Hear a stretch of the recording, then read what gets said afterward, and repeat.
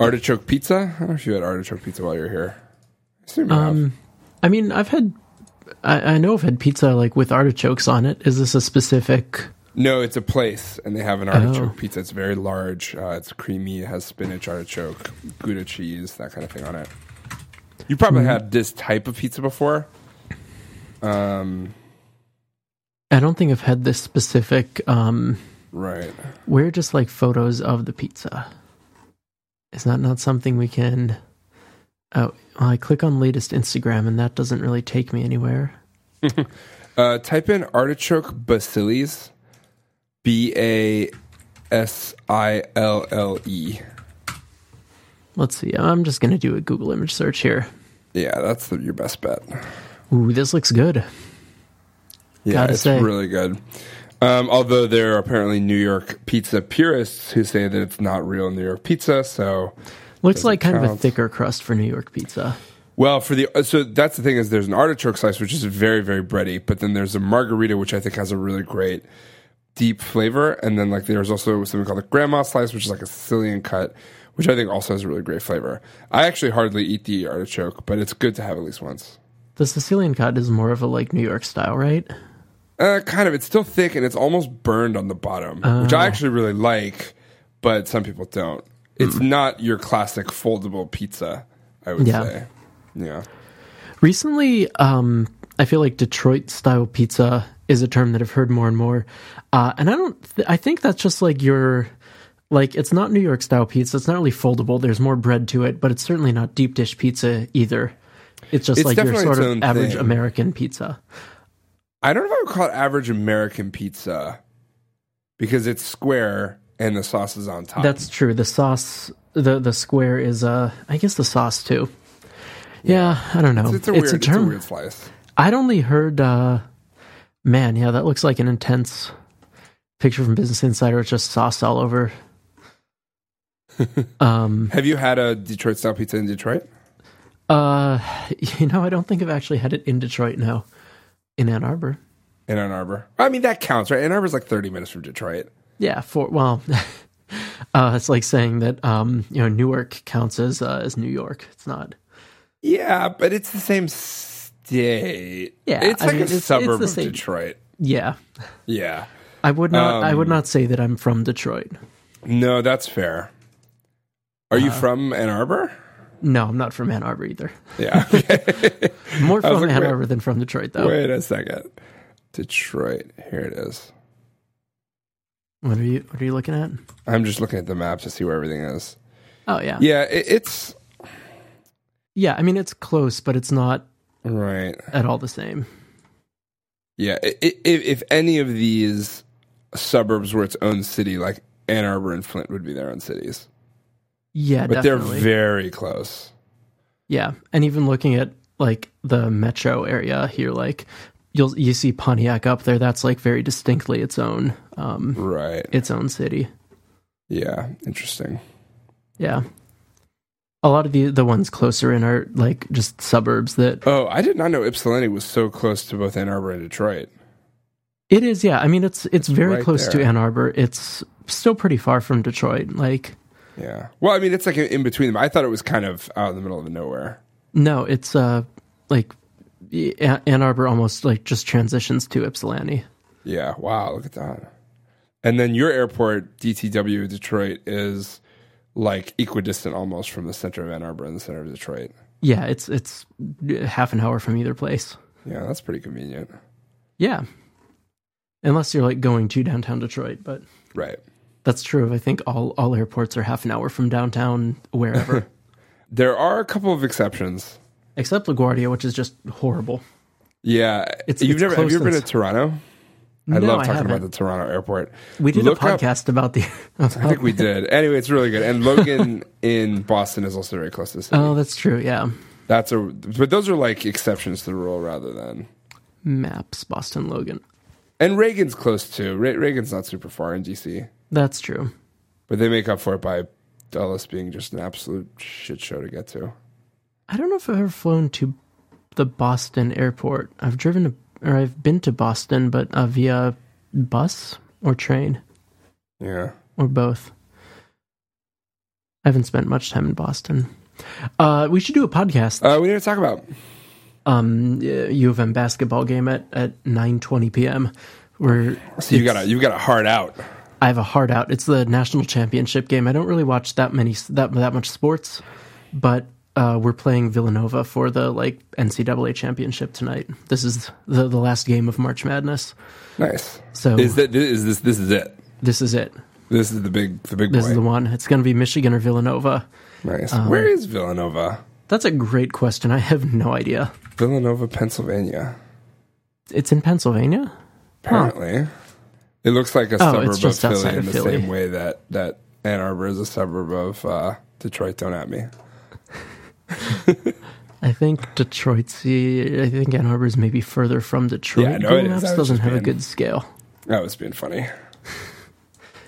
Hilarious. Pennsylvania is a very long state. Long state. I've driven across Pennsylvania many times. I used to live in Pittsburgh. Oh, that's right. I've only driven across all of Pennsylvania once. No, that's not true. Recently, I've only done it once. Yeah. A few Good years state. ago. I like It is. Pennsylvania. Yeah. Me too. Pittsburgh's cool. Podcasting. How does that work? I actually have something that may be kind of fun to talk about. Okay. So I started code auditing this project, and I started thinking about okay, when you're looking at a project, what are the things that you should fix in what order? Right? Imagine you got put on a project, and there could be any number of things wrong with it. Right? There could be things that are physically just spelled wrong, like just English words that are spelled wrong. There Sure. could be implicitly unwrapped optionals everywhere. There could be bad architecture decisions like singletons and stuff. There could be behavior that's incorrect. There could be, lack of tests. There could be all kinds of things wrong with it, right? And every project has some subset of those things wrong with it. Right. And a lot of these things are things that we have previously podcasted about in That's episodes 1 through 62. Can you believe we've done 62 podcasts already? It's kind of hard to believe. That is, especially since we were doing every 2 weeks for a while, this is, well over a year of, how have we been doing this? Almost 2 years, right? Yeah, this is the end of season 4. We're getting towards the end of season 4, which is the end of the second year, yeah. Yeah. Pretty nuts. Yeah. It's been a pretty good run. Yeah, so I was basically trying to go, what's the grand unified theory of okay, I know I have these things wrong. What order should I tackle them in? What order is it important to fix them in? And so on. So, or do you want to go first? No, actually, I'm curious to know what you think, sort of unprompted, just as I introduced this topic to you 2 minutes ago. So, with the caveat that it kind of depends, whether you've been assigned anything specific to focus on, right? If Right. whoever's paying you wants you to focus on X thing, you should probably focus on that. What I would do is start using the app and note things that seem broken. Look at feedback that you've gotten from users of the app and see what seems broken. Because I think rather than starting this with a technical or code review, I would see, okay, are there obvious user-facing problems? Are there subtle user-facing problems? And then I would prioritize the things that users are actually going to notice, things that maybe you notice quickly when you start using the app, and work from there. Because really, especially I think on a contract engagement where maybe you're not there long, you're not going to be there super long necessarily. I think the biggest bang for your buck is going to be, first of all, identifying what are the user-facing problems here. And then start digging into the code behind them. If they're English fixes, maybe, spend half an hour fixing all the English problems that you find in the app, right? That's a pretty easy win if the app has problems like that, spelling errors and whatnot. Yep. And then you can start digging into your, kind of prioritized list of problems that users can notice. And you can start seeing, what do we think the underlying causes are? Are any of these trivial to fix? If so, just knock those out really quickly. Then start digging in, maybe some of the user-facing problems are due to some more complicated, say shared mutable state problem. Maybe they are related to singletons or any of the underlying problems that, we've talked about before. Because, the reason we talk about those things is not because, or not just because they're, kind of code smells and they're not great, but because they do end up having user-facing consequences, right? And so if I were just given an app and said, here, improve this, I would start by trying to identify those consequences and then working backward and fixing trivial root causes, and then starting to dig into, okay, these are the like more complicated root causes that maybe are behind these user-facing problems. And from there you can kind of prioritize what you want to work on based on how much time you have, based on how much time you think these things will take to fix. Another easy win would be, if there are tests, run them. If tests are failing, then figure out why, because someone wrote the test to assert that some behavior is happening, and that behavior is not happening. So why? Is that test no longer valid? Is something just broken? If there is a test suite, then that is then there may be some easy wins to be had there as well. I think that would be my thought going in. So what's super interesting is that your thoughts on this basically perfectly parallel mine. Who would have thought that after doing 62 podcasts together? Yeah, it's almost uncanny, actually. So what I have written down here is essentially the number one thing is that the behavior, when I say basically the behavior has to be correct. And when I say the behavior has to be correct, I mean sort of the happy path, straight line, like nothing's going wrong, behavior has to just work. Like that is your first thing. Yeah. And there may be other weird edge cases that like don't work exactly as you expect them to, but that's a little less important than the core behavior of the app should just work. That's the first thing. If that doesn't work, you have to fix that first. There's nothing else to be done. Once you have that, then my thought is basically working on anything that is, as you mentioned, you kind of go to the code level and you kind of work on anything that is trivial to fix, as you mentioned. So that's like spelling stuff, that's punctuation in terms of like, do we need semicolons here? Do we not need semicolons? Or like, how do we define our closure syntax? Are we consistent in all of our syntax and how we write functions? And then of course, spacing, making sure that everything's spaced correctly. I would say that things like closure syntax and spacing are pretty far down the priority list here because assuming you've been handed an app, first and foremost, you're trying to like whip things into shape, and maybe as you whip things into shape, you can make it more easily maintainable and easier to read. But that's not necessarily your first priority. Maybe your like second or third priority is like improving the maintainability and readability of the code base. And I guess you said that like this is what you look at after you've knocked out all the a lot of the user facing stuff. Yeah. The reason that I think that it's important to do early is because it can be so quick. Because and I'm actually going to explore some of this stuff in the next couple weeks, but SwiftLint Autocorrect and Swift Format, which are two projects that will essentially let you automatically format everything in your project and just getting all that stuff to be sort of consistent, if that makes sense. So I think just because it can be automated and you can do it so quickly, I think there's some value in like getting the whole code base in a very consistent format and cleaning up a bunch of things that are just obviously wrong and are distracting you from the subtler issues that are happening in the code base. So I'll buy cleaning up things that are obviously wrong, but one kind of word of caution here, if you were talking about just going in and reformatting the code base, especially with like an automated tool, is that you lose the ability then to like say display git blame in a sidebar in your editor, which can be really helpful as you dive into an unfamiliar code base, right? At least if people have been using Git reasonably well, like it can be very, very useful to go to a line of code, even if it's poorly formatted, but to be able to click and say, okay, why is this the way it is? What is written in this commit message? What pull request brought this in? And of course, that history is still there, but it's a little bit harder to get to quickly if you have reformatted large parts of the code base. Yeah, that's a really fair point. I didn't really think about that. That's a super good point. I would say that that's also like, I wish that weren't the case. Like, it's a tooling problem, right? Like, you should be able to see, okay, who edited this line of code last, but who edited it before that? Like, that seems really... Or it would be cool. You imagine like Sublime or IntelliJ or many IDEs will have... I guess, does Xcode have any sort of like Git blame tooling built right into the editor? It does, but again, like all Git blame tooling, it only goes one level. It only tells you who edited that line of code last. this is what I'm thinking. You know how GitHub has the magic feature where if you're looking at diff, you add the get parameter w equals 1 to the URL, and it ignores white space. Yes. It would be really cool if you could tell, your Xcode, Sublime, IntelliJ, whatever you're using for your git blame tool, to basically ignore white space in that same way. Like, tell me the last like non-white space change to this line. Right, that's a really cool idea. Tell me the last meaningful change to this line. Right, that is a pretty cool idea too. So yeah, those are kind of tooling related questions that, like, unfortunately we don't have those. So maybe you're right that like white space needs to be saved until you have a better sense of how the app works.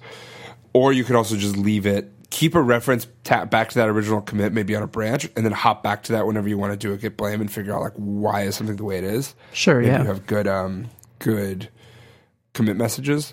But for me, it can sometimes be really hard to look at a code base when it's like, when there's like not the right spacing around a colon or something like that. And I think that that's kind of a personal failing of mine. And I know other people have this, but I think if I didn't have it, it would be better.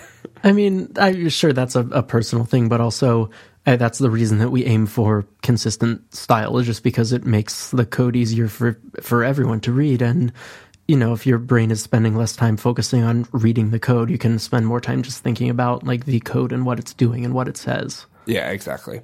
So whether or not you want to fix formatting and spelling and stuff is on the table. Also, in IntelliJ, which is like the app code and Android Studio thing, right? IntelliJ actually tells you when your things are misspelled. So it'll actually break up your tokens based on camel case or whatever and tell you if things are misspelled. Don't we deserve that? We do. Although with the caveat, I'm pretty sure that I've turned that off recently, just because a lot of, you abbreviate things in variable names, and even if it's obvious in context, the spell checker flags it. Right. And then I have stuff underlined that is kind of distracting.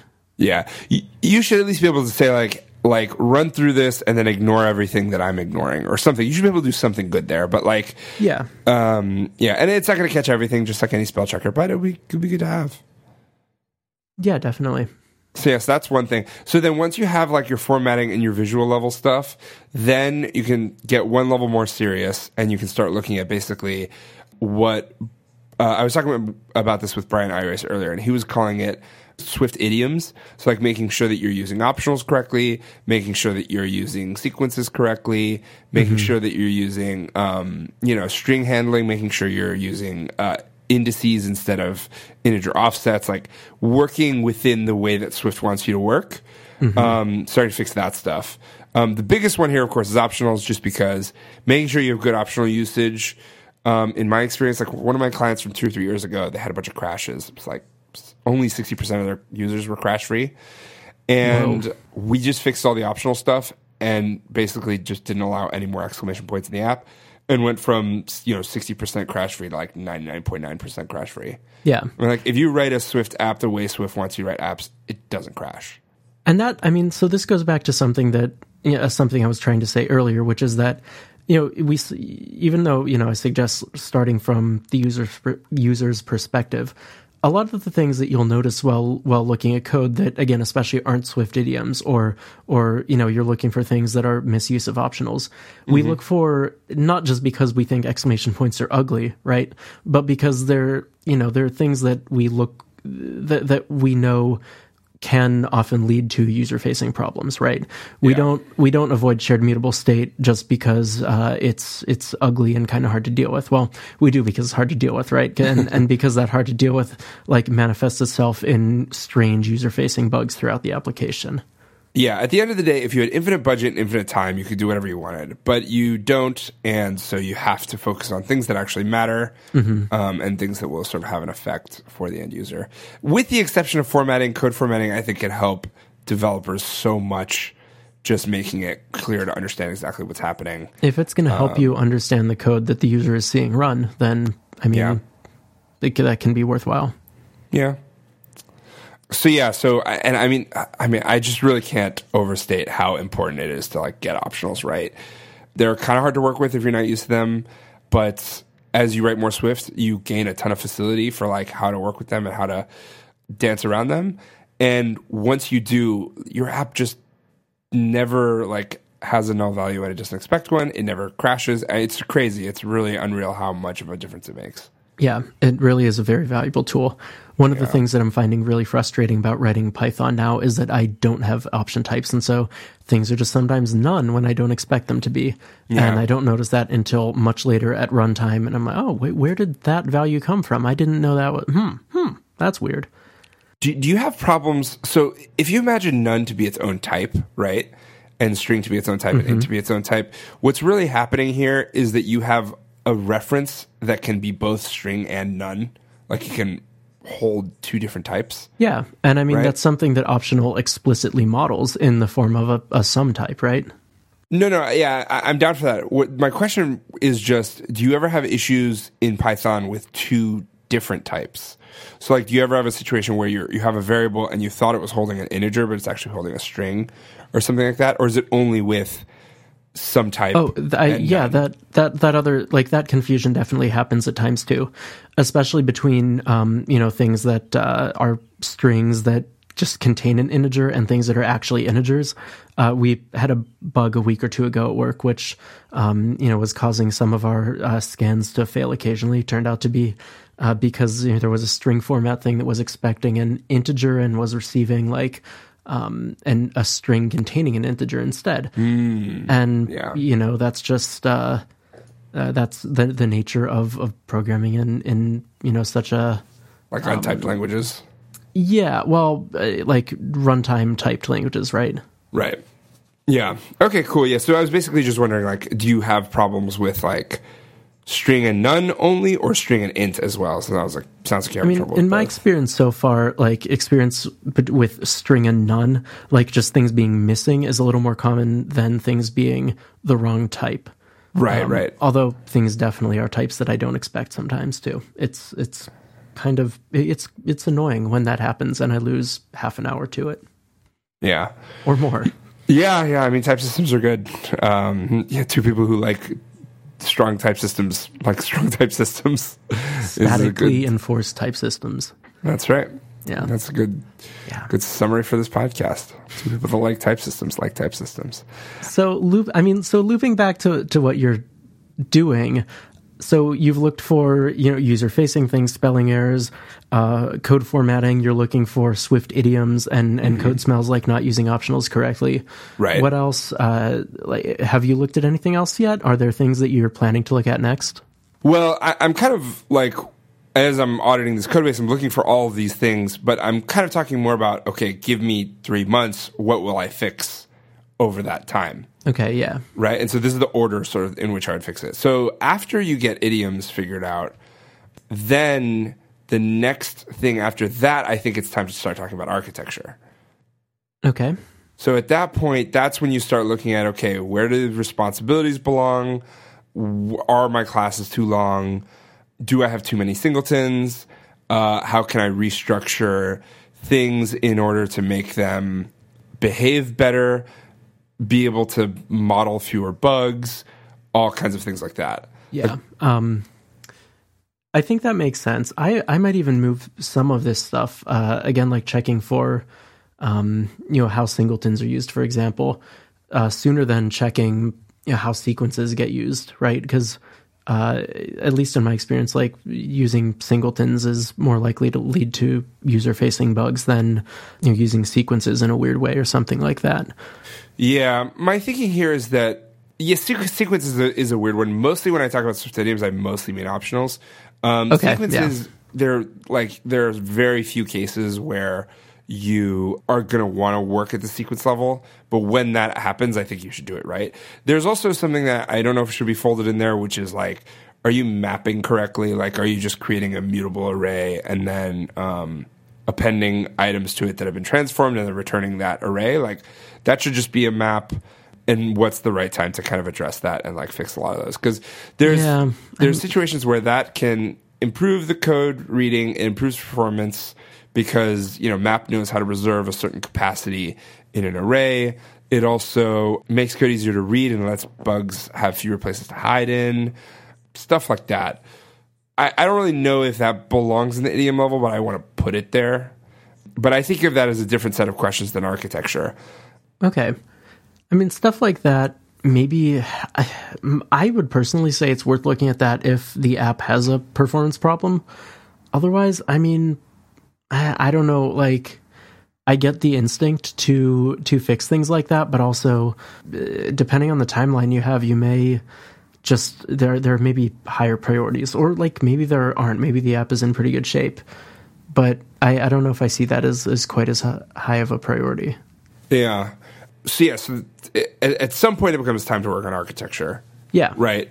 And that, I think, is actually the biggest chunk and has a bunch of smaller sub-chunks in it. So that is teasing apart responsibilities, I mentioned. Basically figuring out, like, in your optional handling step, you may have made a bunch of things optional that you then realize, like, hey, actually, this really shouldn't be optional. This is, like, kind of crucial to the identity of this type, and, like, without it, like, the type shouldn't really exist. And so you can go deal with a couple of those things. Dealing with who owns what, dealing with, and then, of course, like, singletons, big problem in lots and lots of apps. Design of classes, design of functions, that kind of thing. And then just jumping ahead a little bit, the last thing that this leads you to, the last thing I have written here is tests. I was going to ask about this at some point, yeah. Yeah, because once you have as you change your architecture, you can then change it in a way that it can be tested, especially if it's like very logic heavy. Right. Yeah. So, and I kind of think you can't really do tests before architecture. You can maybe do it concurrently, but you can't really do it before. And you can't really do tests. Some you can. It depends. So it depends what you're working on, right? If you're cleaning up a lot of things that are in like view controllers or view code, that's just not that testable to start with on iOS because of the way that, UIKit works out. Yep. Depending how the app is structured, though, and depending where you're fixing bugs, you may be able to add, to add, not a comprehensive test suite for a given class, but depending what it is, yeah, I would look for opportunities to like write a failing test around whatever bug or whatever behavior you're changing. It definitely is something that in a lot of iOS apps, that's not likely to be very easy in most cases for many bugs, even bugs in like logic heavy code. But yeah, as you note, especially as you start like refactoring things more fundamentally, that's a really good opportunity to improve testability and to add tests to make sure that you're not like introducing new bugs while you're doing this. Yeah. The only place that I would push back there is like, obviously the tests have to hit some API surface. And if you're going to be changing the API surface soon anyway, then does it really make sense to write tests against an API that's going to change because it's wrong? That would be the only place I'd push back there. It's hard to answer sort of like a hypothetical abstract question, right? But yes, it depends on how you're planning to change that API service. It depends on, whether expectations around that API are changing. It depends on whether how significantly clients of that API are going to change to match the new API. Like, if your clients aren't going to change that much to match the new API, then your test probably shouldn't need to change that much either. If you're like totally throwing something out and introducing something with different behavior, then yeah, maybe just write tests around the behavior that you want. Well, so where I'm coming from is that tests are really good when your interface stays exactly the same, but your implementation changes. That's like the like slam dunk case for when to write a test. Totally. But if your interface is going to change, then like when the implementation changes and you run the test again and you see that it passes again, you can be really, really confident that your implementation change didn't mess anything up. Whereas if your interface changes as well, all of a sudden you're rewriting your test at the same time that you're rewriting your thing. And I feel like that could definitely lead to issues. Well, it depends how the interface, again, how substantially the interface is changing, right? Yeah, so I'm imagining taking a function that like lives on a type and then like moving it into its own type that like does a thing. Or taking some subset of properties and functions from a type and then extracting into its own thing and then reusing that in multiple places. That's the kind of thing I'm thinking about.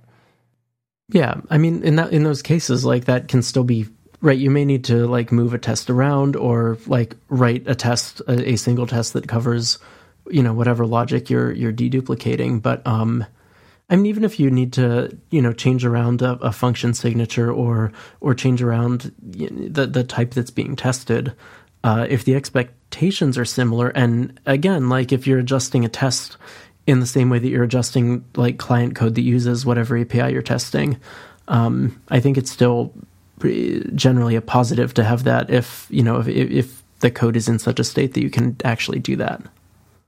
Right. Okay. I think I'm following. I think that makes sense. Right, like this isn't going to make sense in every case. Obviously, if you're like ripping the code out and totally and splitting this one function into two functions in two different places that do different things, you're not going to reuse the same test for that. Right. If you're moving a function from one type to another, like the function probably still does the same things. Right, even if the setup is a little bit different, like you instantiate object B instead of object A, and then call b.myFunction. Right. Yes. Yeah. Like in that sort of case, your API isn't really changing that much. Right. And another idea I had is like, okay, one way to test it to make sure is, okay, so let's say you have object A has some functionality, you want to extract an object B. You extract an object B, but then call it from object A. And then before you've done that, you've actually written a test for A. And so you maintain that A keeps its API contract. And then as long as those tests are passing, then you can go write tests for B as well. Sure, yeah. Yeah. Yeah, and that way you can be sure that you're not changing the implementation and the interface at the same time and writing a test that could fail for reasons other than that the code is wrong. Yeah. And it's also worth noting, just in like a lot of iOS code that you find out there, it's not likely to be easy to test, and it may not be worth making the changes that are required to make the code testable and then like refactoring it. It may be worth just making your best effort at changes and then making sure that they work. Verifying that it works. Right. Yeah. And trying to get tests around like the new code that you've written at least. Yeah. Yeah. So this was my rough approach of like, okay, if you're in a code base and you want to fix stuff, what should you focus on in what order? And I thought it was kind of a weird result that I ran into because it starts from things that are trivial and quick to do and ends up with things that are complicated and take a long time. And I didn't know if that was good or bad. This is kind of the conclusion part of the episode. Sure. I mean, I think that's good. If you have things like taking the extreme trivial case, if there are spelling errors in the app, that users are going to notice that. And that's going to be really fast for you to fix. I actually mean in functions. I mean in functions and types and stuff. Oh. Yeah, nobody's ever going to see that. It's weird, right? I would try to, I mean, I get that instinct, especially if it's like a short-term contract gig. I would really try to prioritize like technical problems that are going to result in user-facing improvements, or in at least subtle user-facing improvements. And I don't know how incompatible that really is with what you're saying, right? Because I mean, again, a sort of through arc that I really want to drive home with this entire podcast, all 60 some episodes, is that we're not talking about software development principles. We're not in a vacuum. We're not talking about them, or we're not talking about like the single responsibility principle in a vacuum. We're not talking about singletons in a vacuum. It's like, not code for the sake of code. Right, it's code for the sake of like doing stuff for on a user's phone or in a user's web browser, right? Being useful. And so you can go about this by like trying to identify user-facing problems using the app. You can look at code smells, look at violations of these principles and best practices, and prioritize by the like likely impact that users will see because of them. And those are kind of two sides of the same coin, right? The technical problems are violations of best practices are not like isolated from what the user sees in our software. Yeah, they're related. Yeah. So if you have trivial things that you can fix that will make like an impact for the user, whether it's like a performance impact that they'll, that they might notice, whether it's, fixing a crash bug, whether it's something in between, and that's an easy fix, then do that. If it's just like rearranging code for the sake of code, then like maybe see if there are more important wins for you to go for. Right. And I mean, I think moving code for the sake of moving code can be valuable. I think that I would call yak shaving as opposed to bike shedding, right? Bike shedding I would consider something where it's you're arguing about about something that is simple and will affect a lot of people, but ultimately is a pretty straightforward decision and someone should just make it. Yak shaving is about doing a bunch of work up front that you don't necessarily know is going to lead you anywhere good, but you have a good feeling that it will take you somewhere good. And when you do it, what happens to me, I don't want to give any numbers or anything, but like what happens to me feels like enough times for me to trust my gut is that you change some stuff and then you realize like as you're changing and like moving some stuff around, you realize, oh, these pieces of code are actually kind of the same thing. And if I could abstract this one component from it, then I could build a more robust, testable, whatever layer underneath them both and then build them both on top of that and end up with a code base that's better. And you end up like, you just kind of like, I don't know. This is a very different point than the rest of this episode was kind of making, but like, I think yak shaving can be nice. It can be, and it can definitely have like benefits. I would just caution that, you know, if there are things that are more clear wins to do in the in the near term, maybe do those before you start shaving your yaks. Yeah, and I think part of yak shaving that makes it really great is that it can be really quick, and then that quickness can show you something that you can see before.